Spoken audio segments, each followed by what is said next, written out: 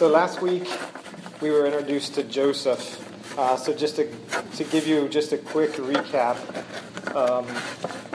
God's chosen Abraham and set him aside as special. He's promised him that there will be many nations that will come through him, and the whole earth, until the end of the earth is known, will be blessed through him.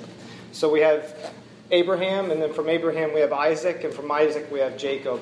Jacob has 12 sons. The 11th is Joseph. And Joseph is actually the first one born from Rachel, which, if you remember from a couple weeks ago, Rachel is Jacob's favorite wife. So what that means is Joseph is his favorite son, and that's not a secret. We learned that last week. So he's his favorite. Joseph's not very humble in the beginning about some dreams to his brothers. Add to that his father gives him a special coat. And so put all those together, and his brothers pretty much hate him. And they want to kill him, and last minute they decide to throw him into a pit, and then they pull him out and they sell him to the Ishmaelites. And that brings us up to our passage today. Before we jump in, though, what I'd like to do is just point out something real quickly about Genesis, because that's the book that we're studying and going through. There's 50 chapters in Genesis, and 38 of those are given to about 2,000 years of history. So a pretty large chunk. But the last 12 chapters are given towards Joseph and his life. So to me, there's something special there. There's something that God wants to point out about Joseph's life and some of the decisions he made and things that took place. It kind of gets us to want to dig in on it a little bit and see what exactly God has for us. What's so special about Joseph? What does God say about Joseph's life that pertain to me? Those are kind of questions that I'd like us to answer today and over the next couple weeks as we finish out Genesis. And as we go through these 3 chapters that we read this morning, what we'll be looking at are the trials and the triumphs that Joseph has faced. How God protected him, how he blessed him, and how he walked him through those and blessed him in the end. Because those are some of the same trials that we're going to face. Not with all the exact same details, but we're going to face trials. And we're also going to face triumphs. And it's how we respond to those, it's how we grow through those that are going to make us a better Christian and affect those people around us. So, verse 29 starts out with Joseph being sold to the Ishmaelites, and then to Potiphar, who's the captain of the guard of Pharaoh. Pharaoh being the king of Egypt, and Egypt being the most powerful nation in the world at this time. So Joseph, although a slave, is pretty close to the top. Not far down from the top that you can go in Egypt. So it puts him in a pretty interesting position. But let's look at the first trial that he's now facing. He's been pulled away from his family, his homeland, everything that he knows, placed into a godless nation, owned like a piece of property. He's receiving no pay for the work that he does, and there's no signs of release, and nothing ever changing for the rest of his life. Not getting married, no future. You get the idea. He's not really in a good spot. That's the trial that Joseph is faced with. But we quickly see that Joseph doesn't get down and out about this, but he faces his trial. Verse 2-4 says that the Lord was with Joseph, and he became a successful man. He was in the house of his Egyptian master. His master saw that the Lord was with him, and that the Lord caused all that he did to succeed in his hands. So Joseph found favor in his sight and attended him, and he made him overseer of his house and put him in charge of all that he had.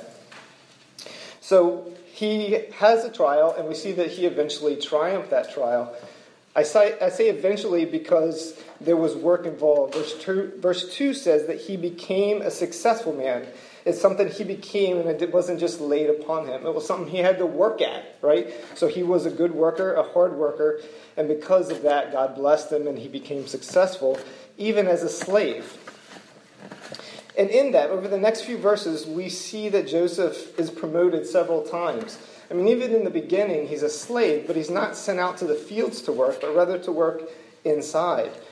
And as he works, as he does his job well, his master puts him in charge of more and more stuff. until at the end, in verse 6, he's put him in charge of all that he had, in house and field, so that he left all that he had in Joseph's charge, and because of him, he had no concern about anything but the food that he ate.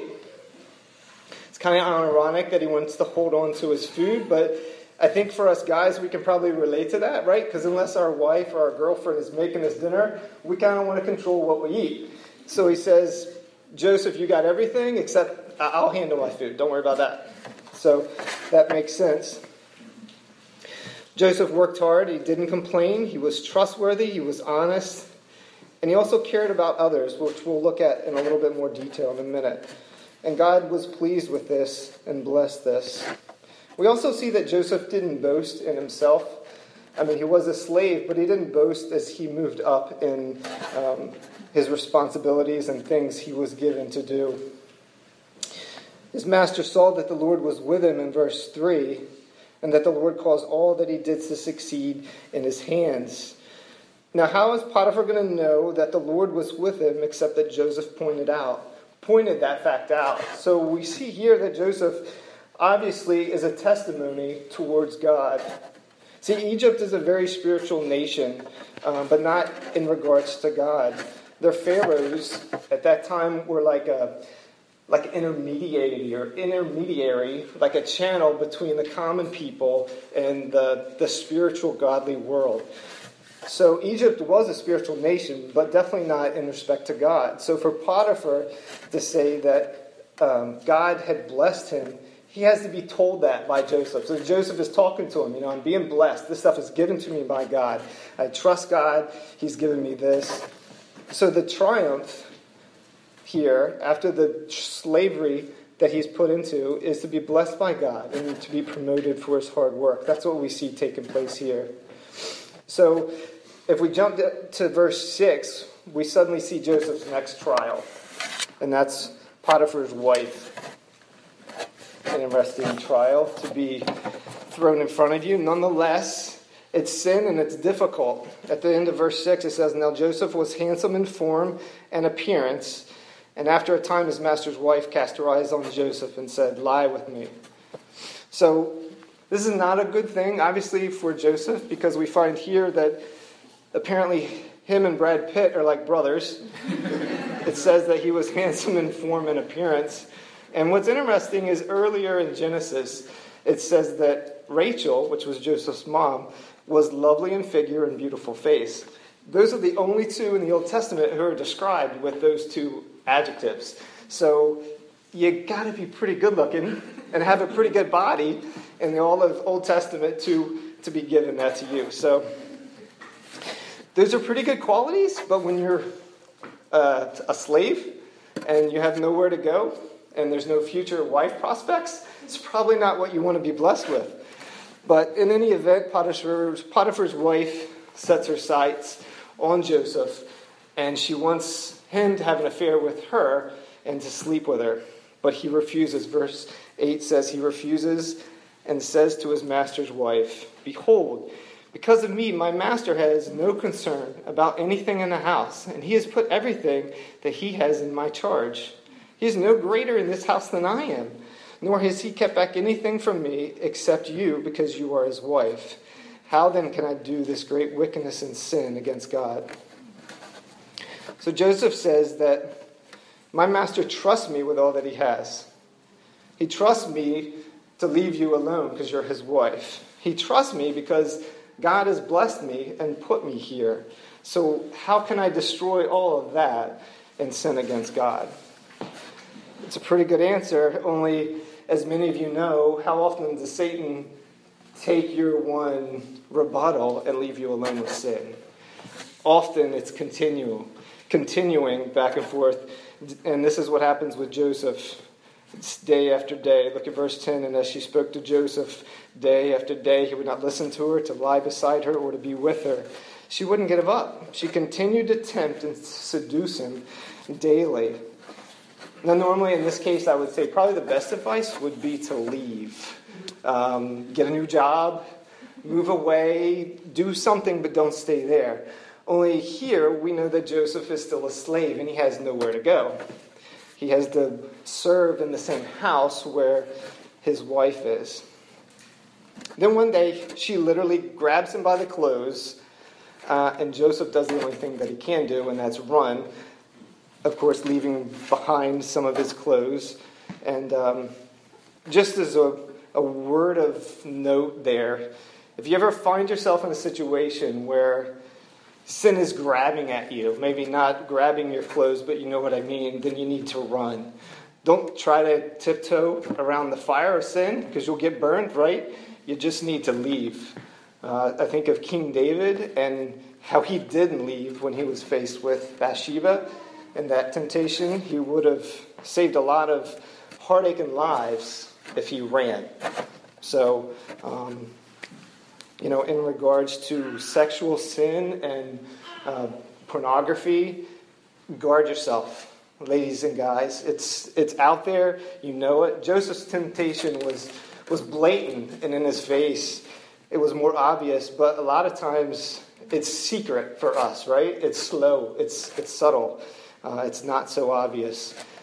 In relationships, I'm thinking of work or with friends, relationships are slow. You develop friendships with people, and you know when there's relationships that have gone too far, right? So don't put yourself in a dangerous position when you want to guard yourself. And when temptation comes up, you want to be ready for what you're going to do. So don't let it catch you off guard. Know in your heart right away that when you're faced with this temptation, how are you going to respond to that? Because Satan will test you. If not already, he's done it in the past. So fight. And like Joseph, keep fighting if you're faced with it day by day, and decide to honor God as you do that and walk away. We know he made the right decision, but we also know he wasn't rewarded for it. Right? So Joseph faces another trial. His wife, Potiphar's wife, makes up a story that Joseph tried to rape her, and she has clothes in her hand to prove it. And the next thing you know, Potiphar comes home, she tells him, and what does he do? Probably the only thing he can do besides kill him is throw him in prison. One thing to point out, though, is Potiphar would have been justified in killing him because he was a slave and he acted so horrible to his owner. Potiphar could have done that, but he doesn't do that. And, just a couple thoughts there on why he didn't kill him, instead put him in jail. Could be because he really trusted Joseph and he really liked him. His wife was older. Joseph is a hot stud. He's about 18, maybe 25 years old. So why is he so attracted to his wife that he's going to destroy his reputation? It leaves you doubting. But in any event, the reason ultimately was it wasn't God's plan to kill Joseph. It was to put him in prison, and that's where he ends up. So his next trial is now prison. It's kind of similar to his slave gig in that he's stuck. He doesn't have anywhere to go. There's no pay. He's not moving up anywhere. House probably isn't as nice as what he came from. Yet it's not long before we see him, with God's help, turning that trial into another triumph. He doesn't understand why he's there, but he does trust God, and he just keeps going.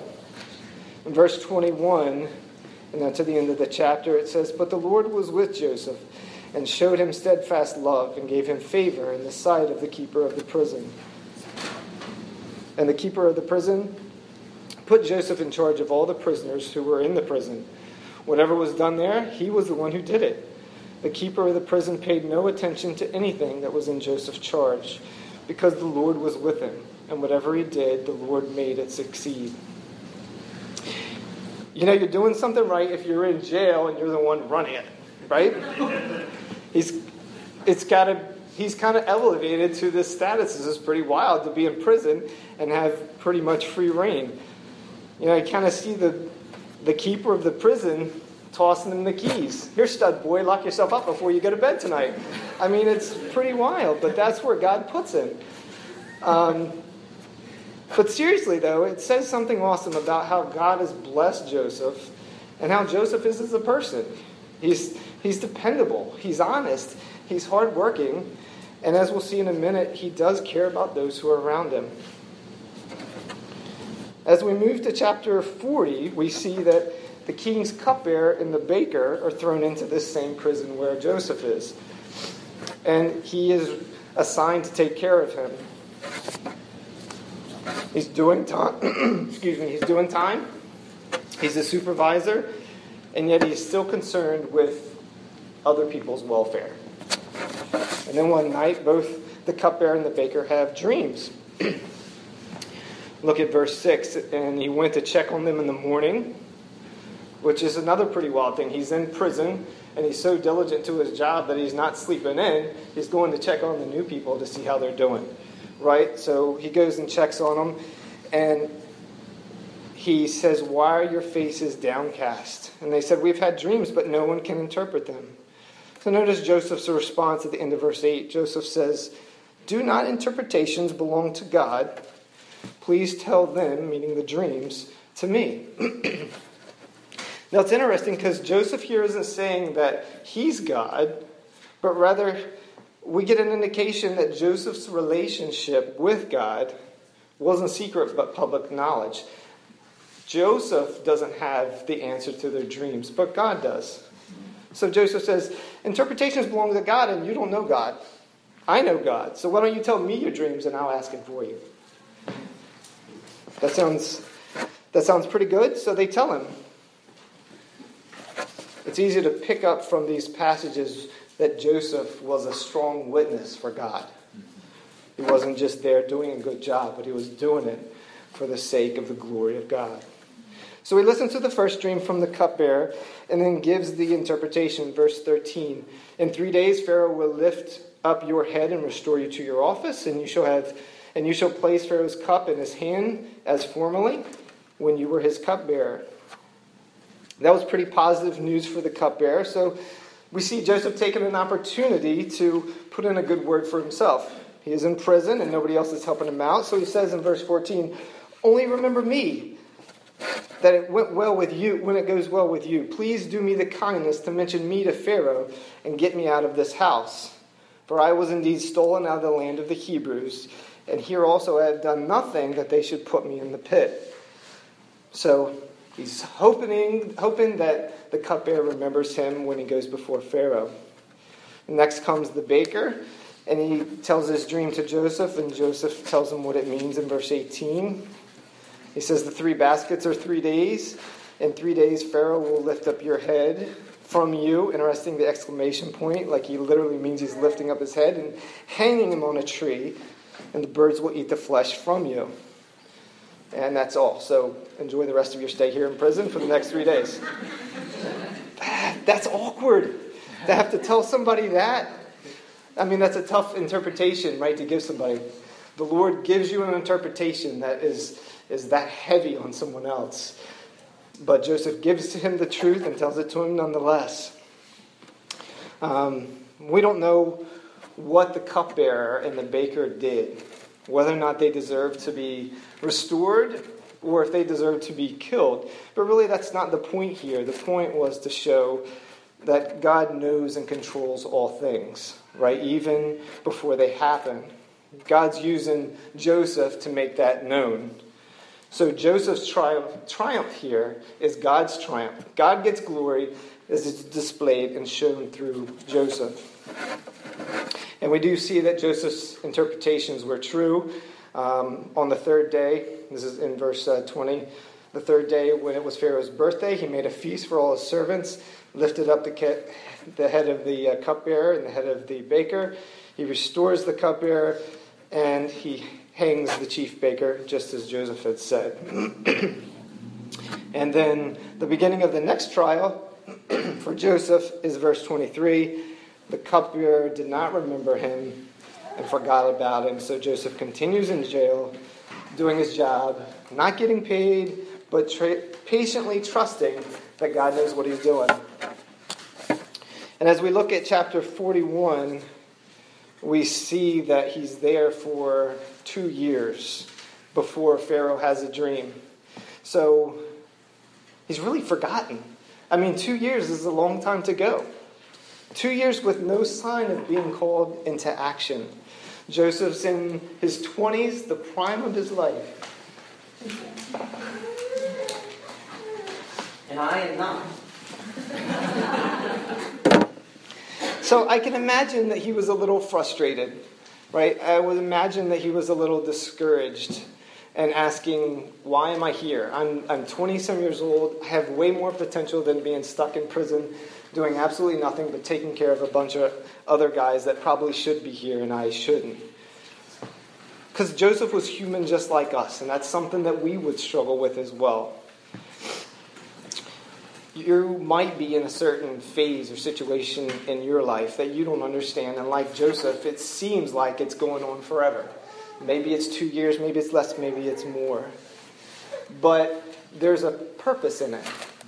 So I would say take encouragement from our story from Joseph, that God hasn't forgot about you, and God has you right where you are if you're trusting Him to use you for a purpose. So just rest in that and take comfort in knowing that. I was thinking about this week as I was watching Juliet. She's going through this learning to crawl stage, and she's doing really good with it. But she started out like a couple weeks ago just learning how to crawl. She didn't know what it was. She just knew it was something she should do next. And we would help her. We would, show her how to move a little bit. We'd put things in front of her to encourage her to move. And, at times it didn't feel good. She would make a step forward and do a face plant into the carpet. But she would get back up and she would keep going, even though she didn't understand what we were doing. And we were with her the whole time. We're protecting her. We didn't put her out on the sidewalk to learn to crawl where she would really hurt herself. And slowly, day by day, she got better. And now she's almost mastered it. Now she's just going to get quicker, and she's going to move on to walking. She doesn't even know what walking is at this point, but we teach her anyway, right? And it's kind of like our relationship to Christ, to God, is we do the crawling, right? And God guides us and gives us the strength to do it. He protects us, and there's times where we're going through those painful spots where we make go head first into the carpet. And they may hurt, and we don't understand why. But it's part of the process of God teaching us to walk the Christian life. And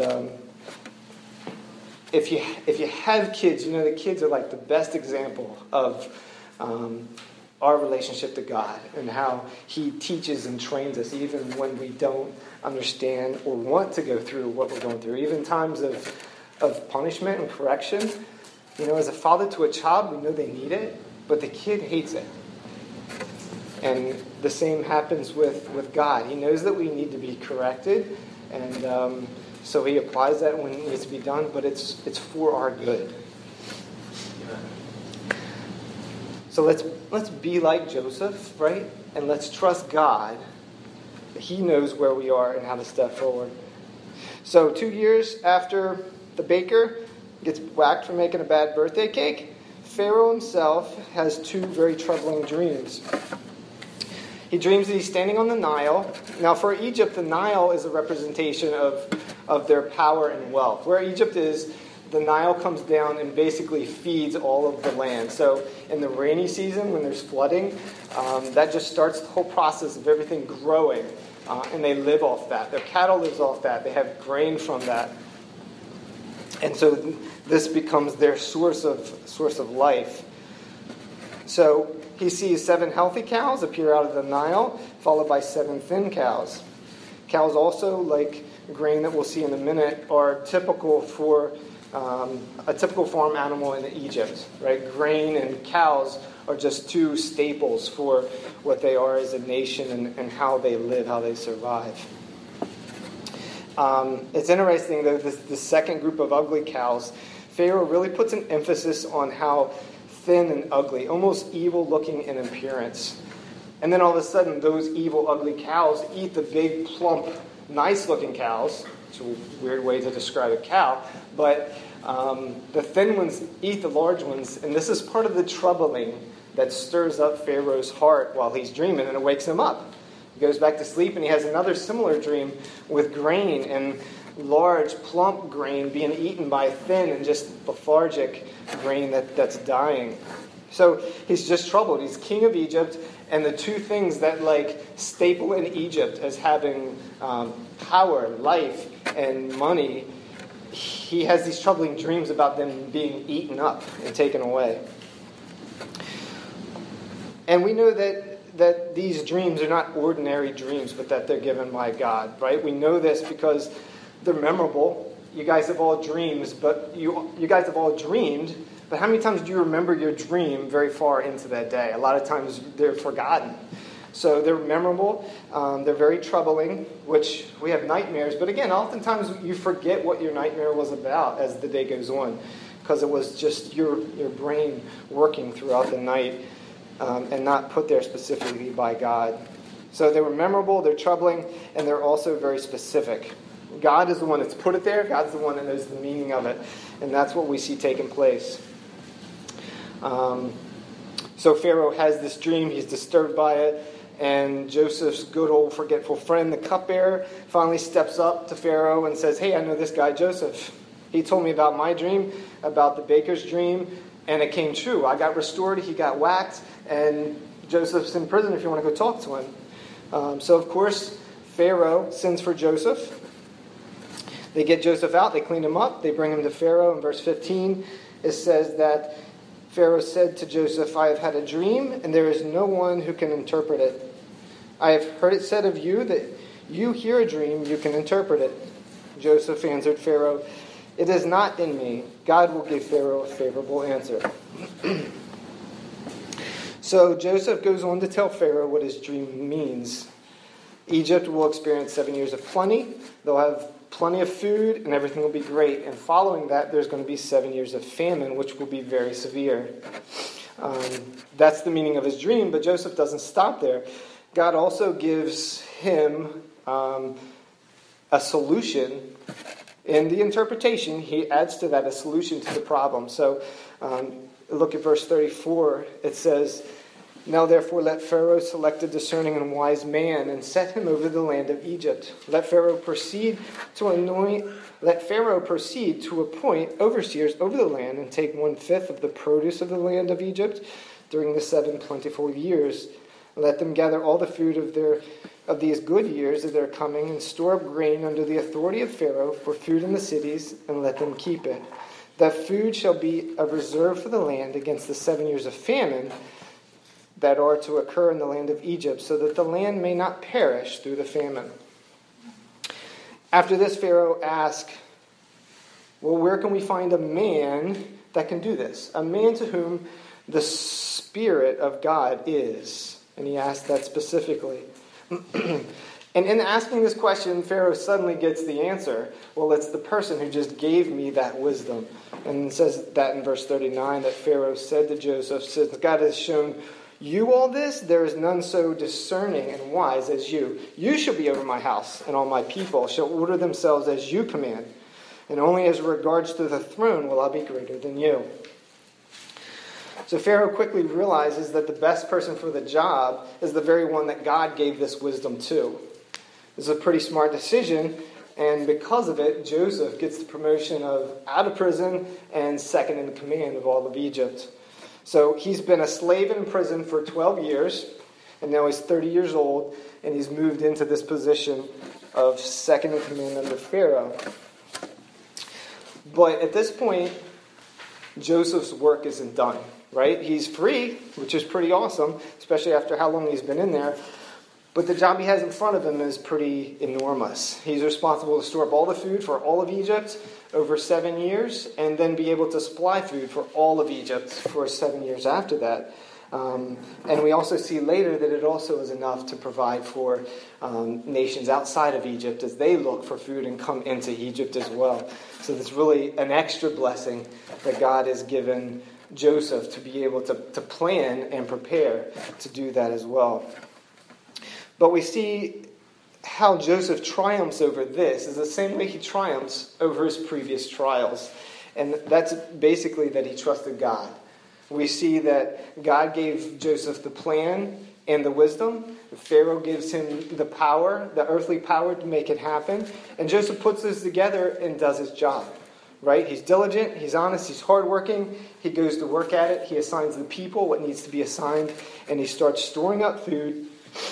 And he does it so that, or in such a fashion that he does it well, and God blesses that as well. Because they start out, they're counting, they're inventorying all the grain. They get to a point where they have so much, they just stop counting it. They keep counting, they keep inventorying. We have so much, it doesn't matter. Let's just keep doing what we're doing. So, during this time as well, Pharaoh gives Joseph a wife, which is pretty cool. Not just because he gets a wife, but by marrying into top Egyptian family, it kind of secures his new promotion.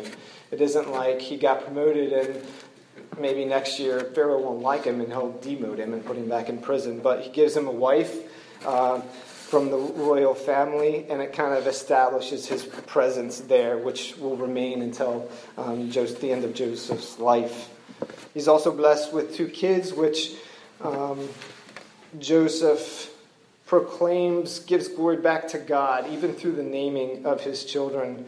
In verse 51, he says, Joseph called the name of the firstborn Manasseh, for he said, God has made me forget all my hardship and all my father's house. The name of the second he called Ephraim, for God has made me fruitful in the land of my affliction.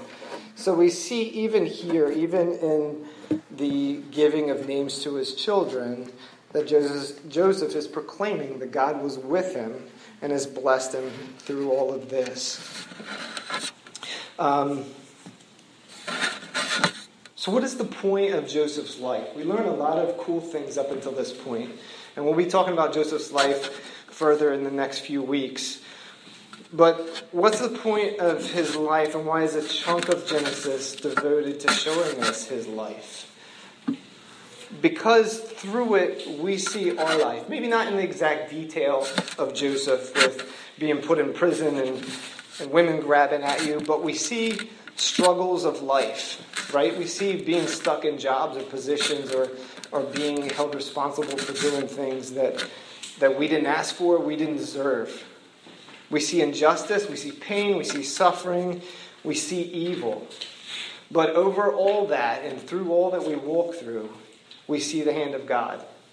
We see God taking care of his own and wanting to use us for his glory and for our good. It's for our good because, like little Juliet, he's teaching us and correcting us. He's making us stronger and getting us ready for the next task. Whether it's the next trial or the next triumph, the next blessing that he's going to give us. And he has a plan for us. It just requires that we stop trying to be gods ourselves and we leave that to him. We leave God's job to God and not to us. You might say, well, I don't believe in God. And I would say that if that's where you are today, if you don't believe in God or don't think there's a God, then I would invite you to keep pushing in on the question of, is God real?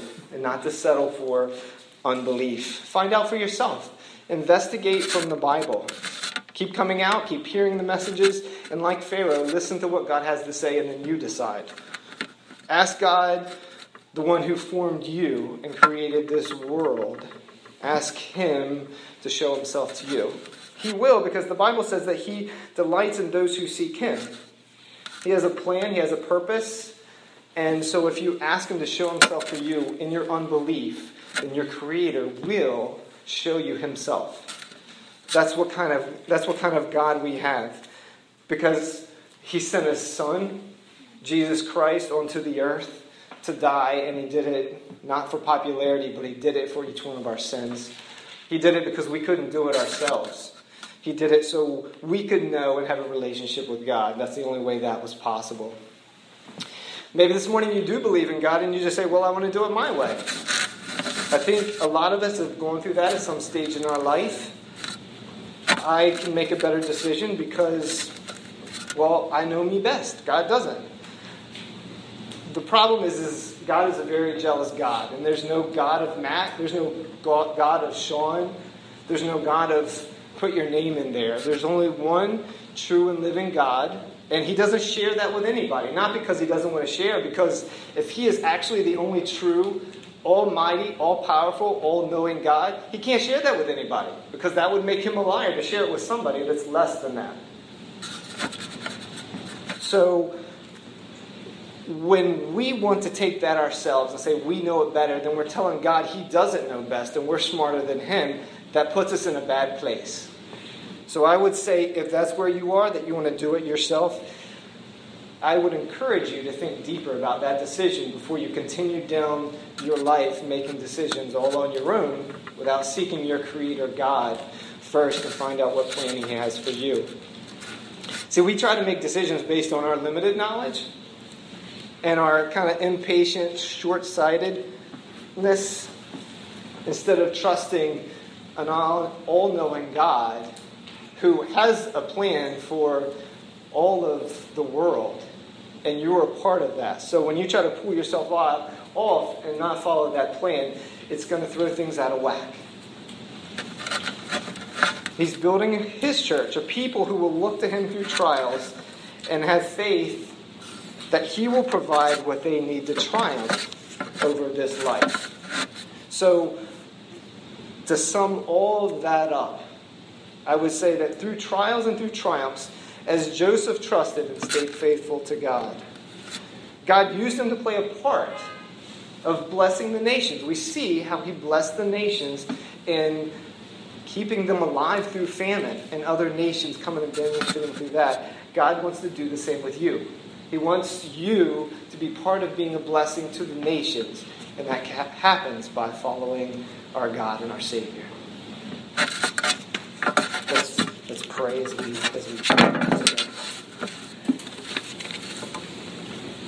Lord, we thank you for this story about Joseph, for all that you put him through for his good, but also our good, as we get to see his life and we get to learn and hopefully avoid mistakes before they happen. Lord, we ask that you would help us to put you in your place as God over our life, that we would follow you and trust you in good and bad, so that you get the glory and you get the praise. And we ask these things in your name. Amen.